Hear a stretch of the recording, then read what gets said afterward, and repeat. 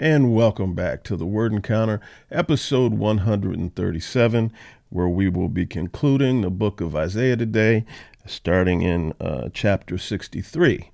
Let's get started. The section title says, The Lord's Day of Vengeance, and it reads, Who is coming from Edom in crimson-stained garments from Basra? This one who is splendid in his apparel, striding in his formidable might. It is I, proclaiming vindication, powerful to save. Verse 3, it says, I trampled the winepress alone, and no one from the nations was with me. I trampled them with my anger and ground them underfoot in my fury. Their blood spattered my garments, and all my clothes were stained. For I planned the day of vengeance, and the year of my redemption came. And so here we are. Isaiah's prophesying out. He's out into he's beyond us. He's prophesying in the last days, if you will, what's going to happen. And it says in verse 6, it says, I crushed nations with my anger. I made them drunk with my wrath. I poured out their blood on the ground. Wow. So we see that the Lord is coming back, and he is relatively angry, and he's angry because of the behavior of the nations.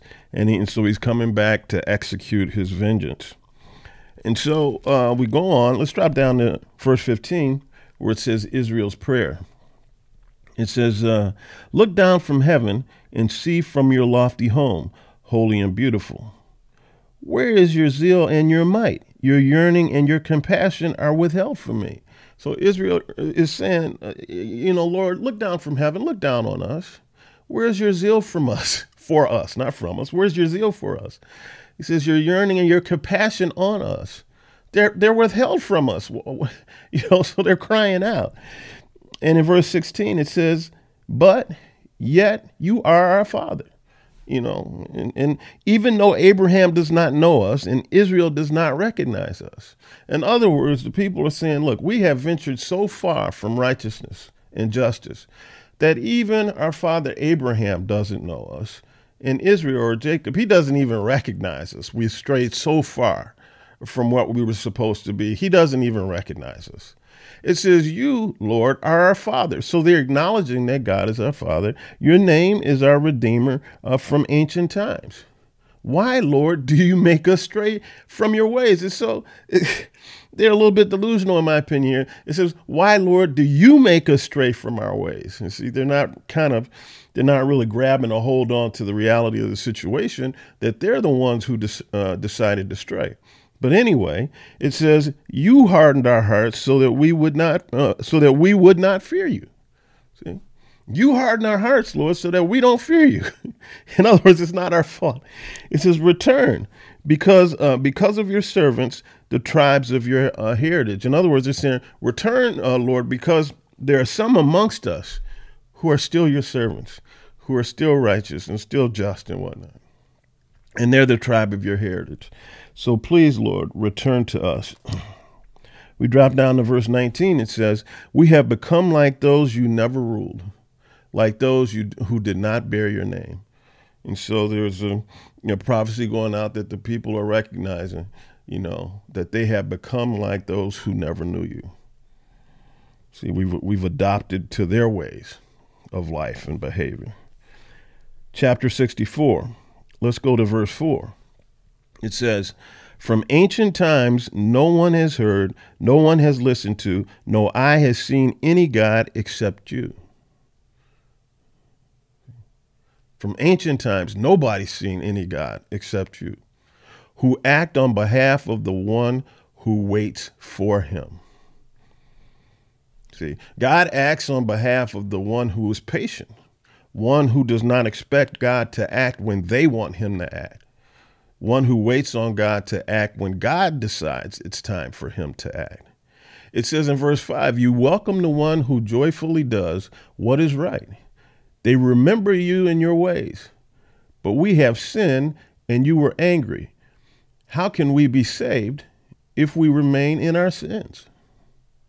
That's a good question. Verse 6, it says, All of us have become like something unclean, and all our righteous acts are like a polluted garment. All our righteous acts are like a polluted garment. Man, we could stay there for a second.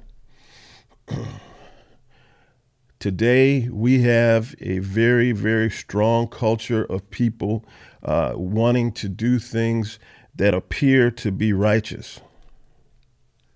But those righteous acts are coming from unclean hearts. See, I believe I've said this before. You can take two people that do exactly the same thing that from the outside look good. Let's say feed the hungry. One person is feeding the hungry because their compassion and empathy is going out. They feel like they're serving the Lord when they do this. The other person, maybe a celebrity or somebody like that, who's doing it for publicity.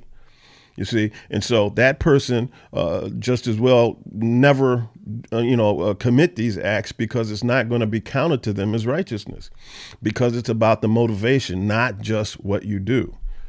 It's not just what you do, it's why you do it. See, God examines the heart. And so you can be doing the right things for the wrong reasons, and it will not be counted towards you as righteousness. So you might as well not do them. So we have to be careful that we are doing things for the right reasons.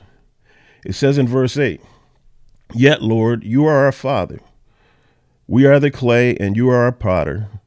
We all are the work of your hands. Lord, do not be terribly angry or remember our iniquity forever. Please look, all of us are your people." So they're making a plea to the Lord. We're all your people, Lord. Don't be mad at us forever, even though we know that we screwed up and done wrong. Just don't be mad at us forever. It's kind of like with your parents when they catch you doing something wrong. Say, please, Dad, please. I know I screwed up this time, but I'll do better next time. Just don't bring the hammer. Chapter 65, it says the Lord's response. So the Lord is going to respond to the plea of the people. And it says, "I was sought by those who did not ask. I was found by those who did not seek me." What's he saying here? He was saying, the people that aren't called by my name, they were searching for me, essentially. They were looking they knew I existed. You see, and they were ready to honor and praise me. These from outside my tribe. They recognize what the situation is. And it says, I said, here I am, to a nation that did not call on my name. To the righteous and just peoples in those lands who were not Israelites. The Lord said, here I am, here I am. In verse 2, it says, "But to you, my people, my children," it says, "I spread out my hands all day long to a rebellious people who walk in the path that is not good, following their own thoughts." So you have a people here that did not know me, who were essentially searching out for me, wanting to find me. But here, my own tribe, the one who calls themselves by my name, they were rebellious. And they walked in a path that was not good, following their own thoughts. If we drop down to verse 5, it says, they say, "Keep to yourself." In other words, God, you stay to yourself. Don't mess with us. Keep to yourself. Don't come near me, for I am too holy for you. These practices are smoke in my nostrils, says the Lord, a fire that burns all day long. And so they anger me so much. They're a fire that burns all the time, because I want to draw near them. I want to guide them. I want to lead them. I want to show them. And they say, "Keep to yourself." Let's drop down to verse 8. It says, the Lord says this, "As the new wine is found in a bunch of grapes, and one says, 'Don't destroy it, for there's some good in it.' So I will act because of my servants and not destroy them all." In other words, I have servants amongst my people, so I'm not going to destroy them all. I have those who are faithful and want to yield to my voice. It says in verse 9, "But I will produce descendants from Jacob and heirs to my mountains from Judah. My chosen ones will possess it, and my servants will dwell there." So he's going to create a place for his servants to dwell, and they're going to dwell there, and they're going to be content. But then he says this in verse 11, But you who abandoned me, you who abandoned the Lord, who forgot my holy mountain, who prepare a table for fortune and fill bowls of mixed wine for destiny. Fortune and destiny are foreign gods and idols of other peoples. It says in verse 12, I will destine you for the sword, and all of you will kneel down to be slaughtered. Because I called and you did not answer, I spoke and you did not hear. You did what was evil in my sight and chose what I did not delight in. And so the Lord is saying, look, for my servants amongst you, I'm going to create a habitat for them. See, I'm going to have somewhere for them to partake of me, and I'm going to have a place for them to thrive and grow and prosper. But for you who don't, you who have abandoned me, I got something else for you. In verse 13, it says, therefore, this is what the Lord says. It says, look, my servants will eat, but you will be hungry. Look, my servants will drink, but you will be thirsty. Look, my servants will rejoice, but you will be put to shame. And so the Lord is making it very clear here with regard to what the destinies are for his respective peoples. For my peoples who are my servants, who call on my name, who act righteously and justly and want to do and live life according to what I say, I got something special for you. But for those of you who don't, I got something special for you. And so it's interesting. Let's go down to verse 17. And it says a new creation. Yes. For I will create new heavens and a new earth. This is the Lord talking. I will create a new heaven and a new earth.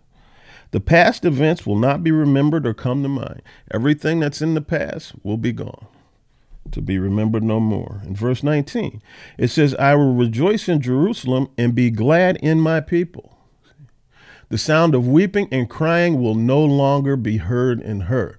There will be joy and happiness, laughter, gladness. All of that sad stuff and whatnot will be heard no more. It says in verse 20, in her, a nursing infant will no longer live only a few days, or an old man not live out his days. Indeed, the one who dies at 100 years old will be mourned as a young man. Yes, Lord. And the one who misses 100 years will be considered cursed. In other words, long life will be the norm. And I should say long life without being encumbered by sickness and illness and disease. Having full faculties, mentally clear and sharp. Let's drop down to verse 23.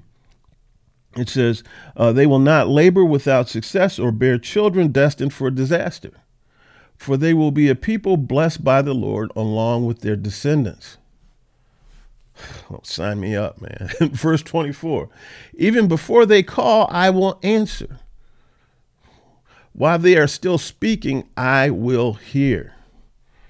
So in other words, the Lord is almost going to cut your prayers off, because he's going to respond before you finish. He already knows what's on your heart. You're not going to have to cry out and cry out. This is going to be a quick response. Let's go on to chapter 66, the final chapter. And again, we are into the future. We are talking about the judgment and what's going to happen, and a new earth, and how everything is going to be glorious. And it says final judgment and joyous restoration. Let's drop down here at verse 2. It says, this is the Lord's declaration. I will look favorably on this kind of person. So this is the kind of person I want. This is the kind of person I'm going to shine on. This is the kind of person I'm going to embrace. One who is humble, submissive in spirit, and trembles at my word. I mean, we could almost boil down the whole Bible into this message right here. What the Lord is looking for. One who is humble, submissive in spirit, and trembles at his word. Verse 3. One person slaughters an ox, another kills a person. One person sacrifices a lamb, another breaks a dog's neck. One person offers grain offering, offers a grain offering, another person offers pig's blood, one person offers incense, another praises an idol. All of these have chosen their ways and delight in their abhorrent practices. Let's unpack this. Okay. What the Lord is saying is that a lot of these things are done in the sacrifices that are defined by God. He defined these sacrifices. He defined what was to happen during these sacrifices. And, they typically involved animal sacrifices, animals' blood, and this, that, and the other. And what he's saying here is that these practices are abhorrent because you are doing them out of tradition and ritual. You're not doing this to honor me. You're not doing this to recognize who I am. You're not doing this as an act of praise for me. You're doing this because this is what we do. This is a tradition. This is what we come to festival. We do these things, but they mean nothing to you. They are empty, ritualistic traditions. That's it. And he calls those abhorrent practices. When you come before me and do these things and not recognize or acknowledge why you're doing them. And it says in verse 4, so I will choose their punishment and I will bring on them what they dread. And he says, because of this, because you do these things, see, I'm going to bring a punishment on you that you dread, that I know you're going to hate. Because of the phony practices and the insincere hearts that you bring before me. It says, because I called and no one answered, I spoke and they did not listen. They did what was evil in my sight and chose what I did not delight in.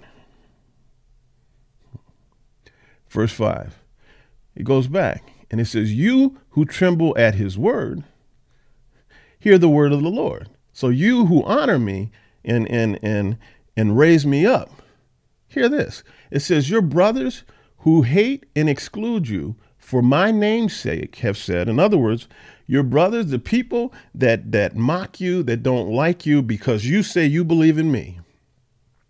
To all my believers out there, the people that mock you and make fun of you and call faith fairy tales and you'll think you're crazy and all that kind of stuff. He says, you people, you listen to me.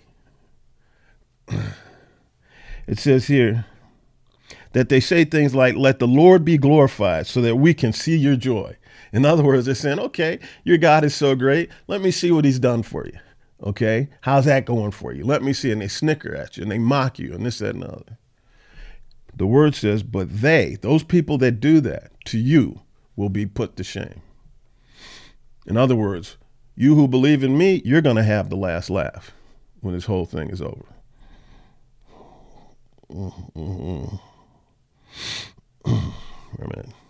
Okay, so let's drop down. Let's drop down to verse 9. It says, let's continue on. It says, will I bring a baby to the point of birth and not deliver it, says the Lord? In other words, what God is saying is, look, he's saying, I'm not going to start this whole process, or I haven't started this whole process just to abandon it in mid-stride, just to cut it off and terminate it. No. I'm bringing this thing to an end. I'm bringing this thing to the righteous conclusion. I'm bringing this thing to a termination based on what I have said. I'm not going to let this die on the vine. This is going to go all the way. This is going to go full bore. We're going to take this to the end, just like I said I would. And so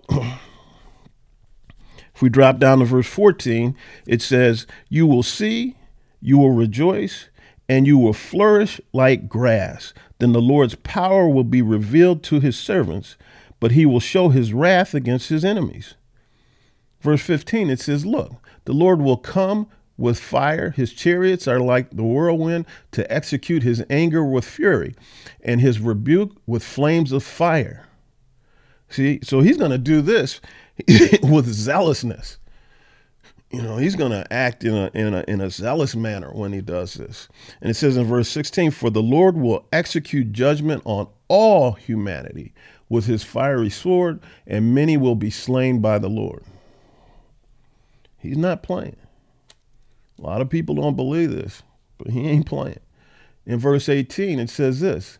It says, knowing their works and their thoughts, have come to gather all nations and languages. They will come to see my glory. And so the Lord says, look, knowing all the works and the thoughts of the nations, I know who's looking out for me. I know who believes in me. It says, I know this beforehand. He says, with this knowledge, I'm going to gather all the nations and languages, and they will come to see my glory.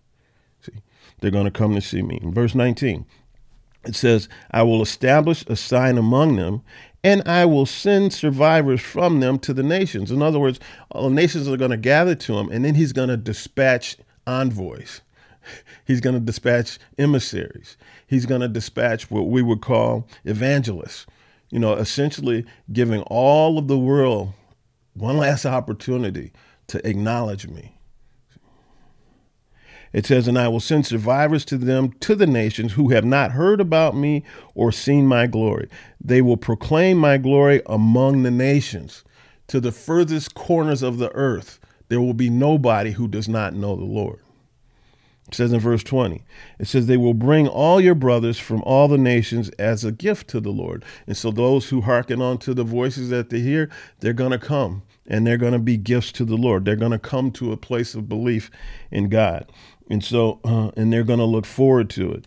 And then it says in verse 22, for just as the new heavens and the new earth, which I will make, will remain before me. So just as I make a new heavens and a new earth, this is the Lord's declaration, so your offspring and your name will remain. In other words, your children, your offsprings, and you, I will not destroy you. I will not eliminate you. You see, you who call on my name, you who believe in me, just like I'm making a new heaven and a new earth, I will keep you. This is a promise of the Lord. It says this is the Lord's declaration. In verse 23, it says, all humanity will come to worship me from one new moon to another, from one Sabbath to another, says the Lord. And for those that don't believe on him, for those that don't hearken on to him, for those that don't essentially kneel at his throne, well, verse 24, it says, as they leave, so this is going to be like a celebration of a new birth, a recreation of a new heavens and a new earth. And as those who are gathered to celebrate that, as they leave, they will see the dead bodies of those who have rebelled against me. For their worm will never die, their fire will never go out, and they will be a horror to all humanity. They will be a reminder and a horror to all humanity that these are those who mocked me. These are those who did not believe in me. These are those who mocked those who did believe in me. These are those who thought they knew everything. These are those who thought they were so wise. These are those who thought they were so knowledgeable. These are those who thought they knew everything about this earth and that I did not exist and that I was a fairy tale and that they made fun of my children, my believers, and they mocked them. These are those where the worm will never die and the fire on them will never go out, and they will be a horror to all humanity. The question is, as it always is, do you or don't you believe that? And with that, we will start in the book of Jeremiah tomorrow. Everybody take care. Have a blessed day. Be wonderful. Be blessed. Stay good. Have fun. And let's live life. Bye-bye now.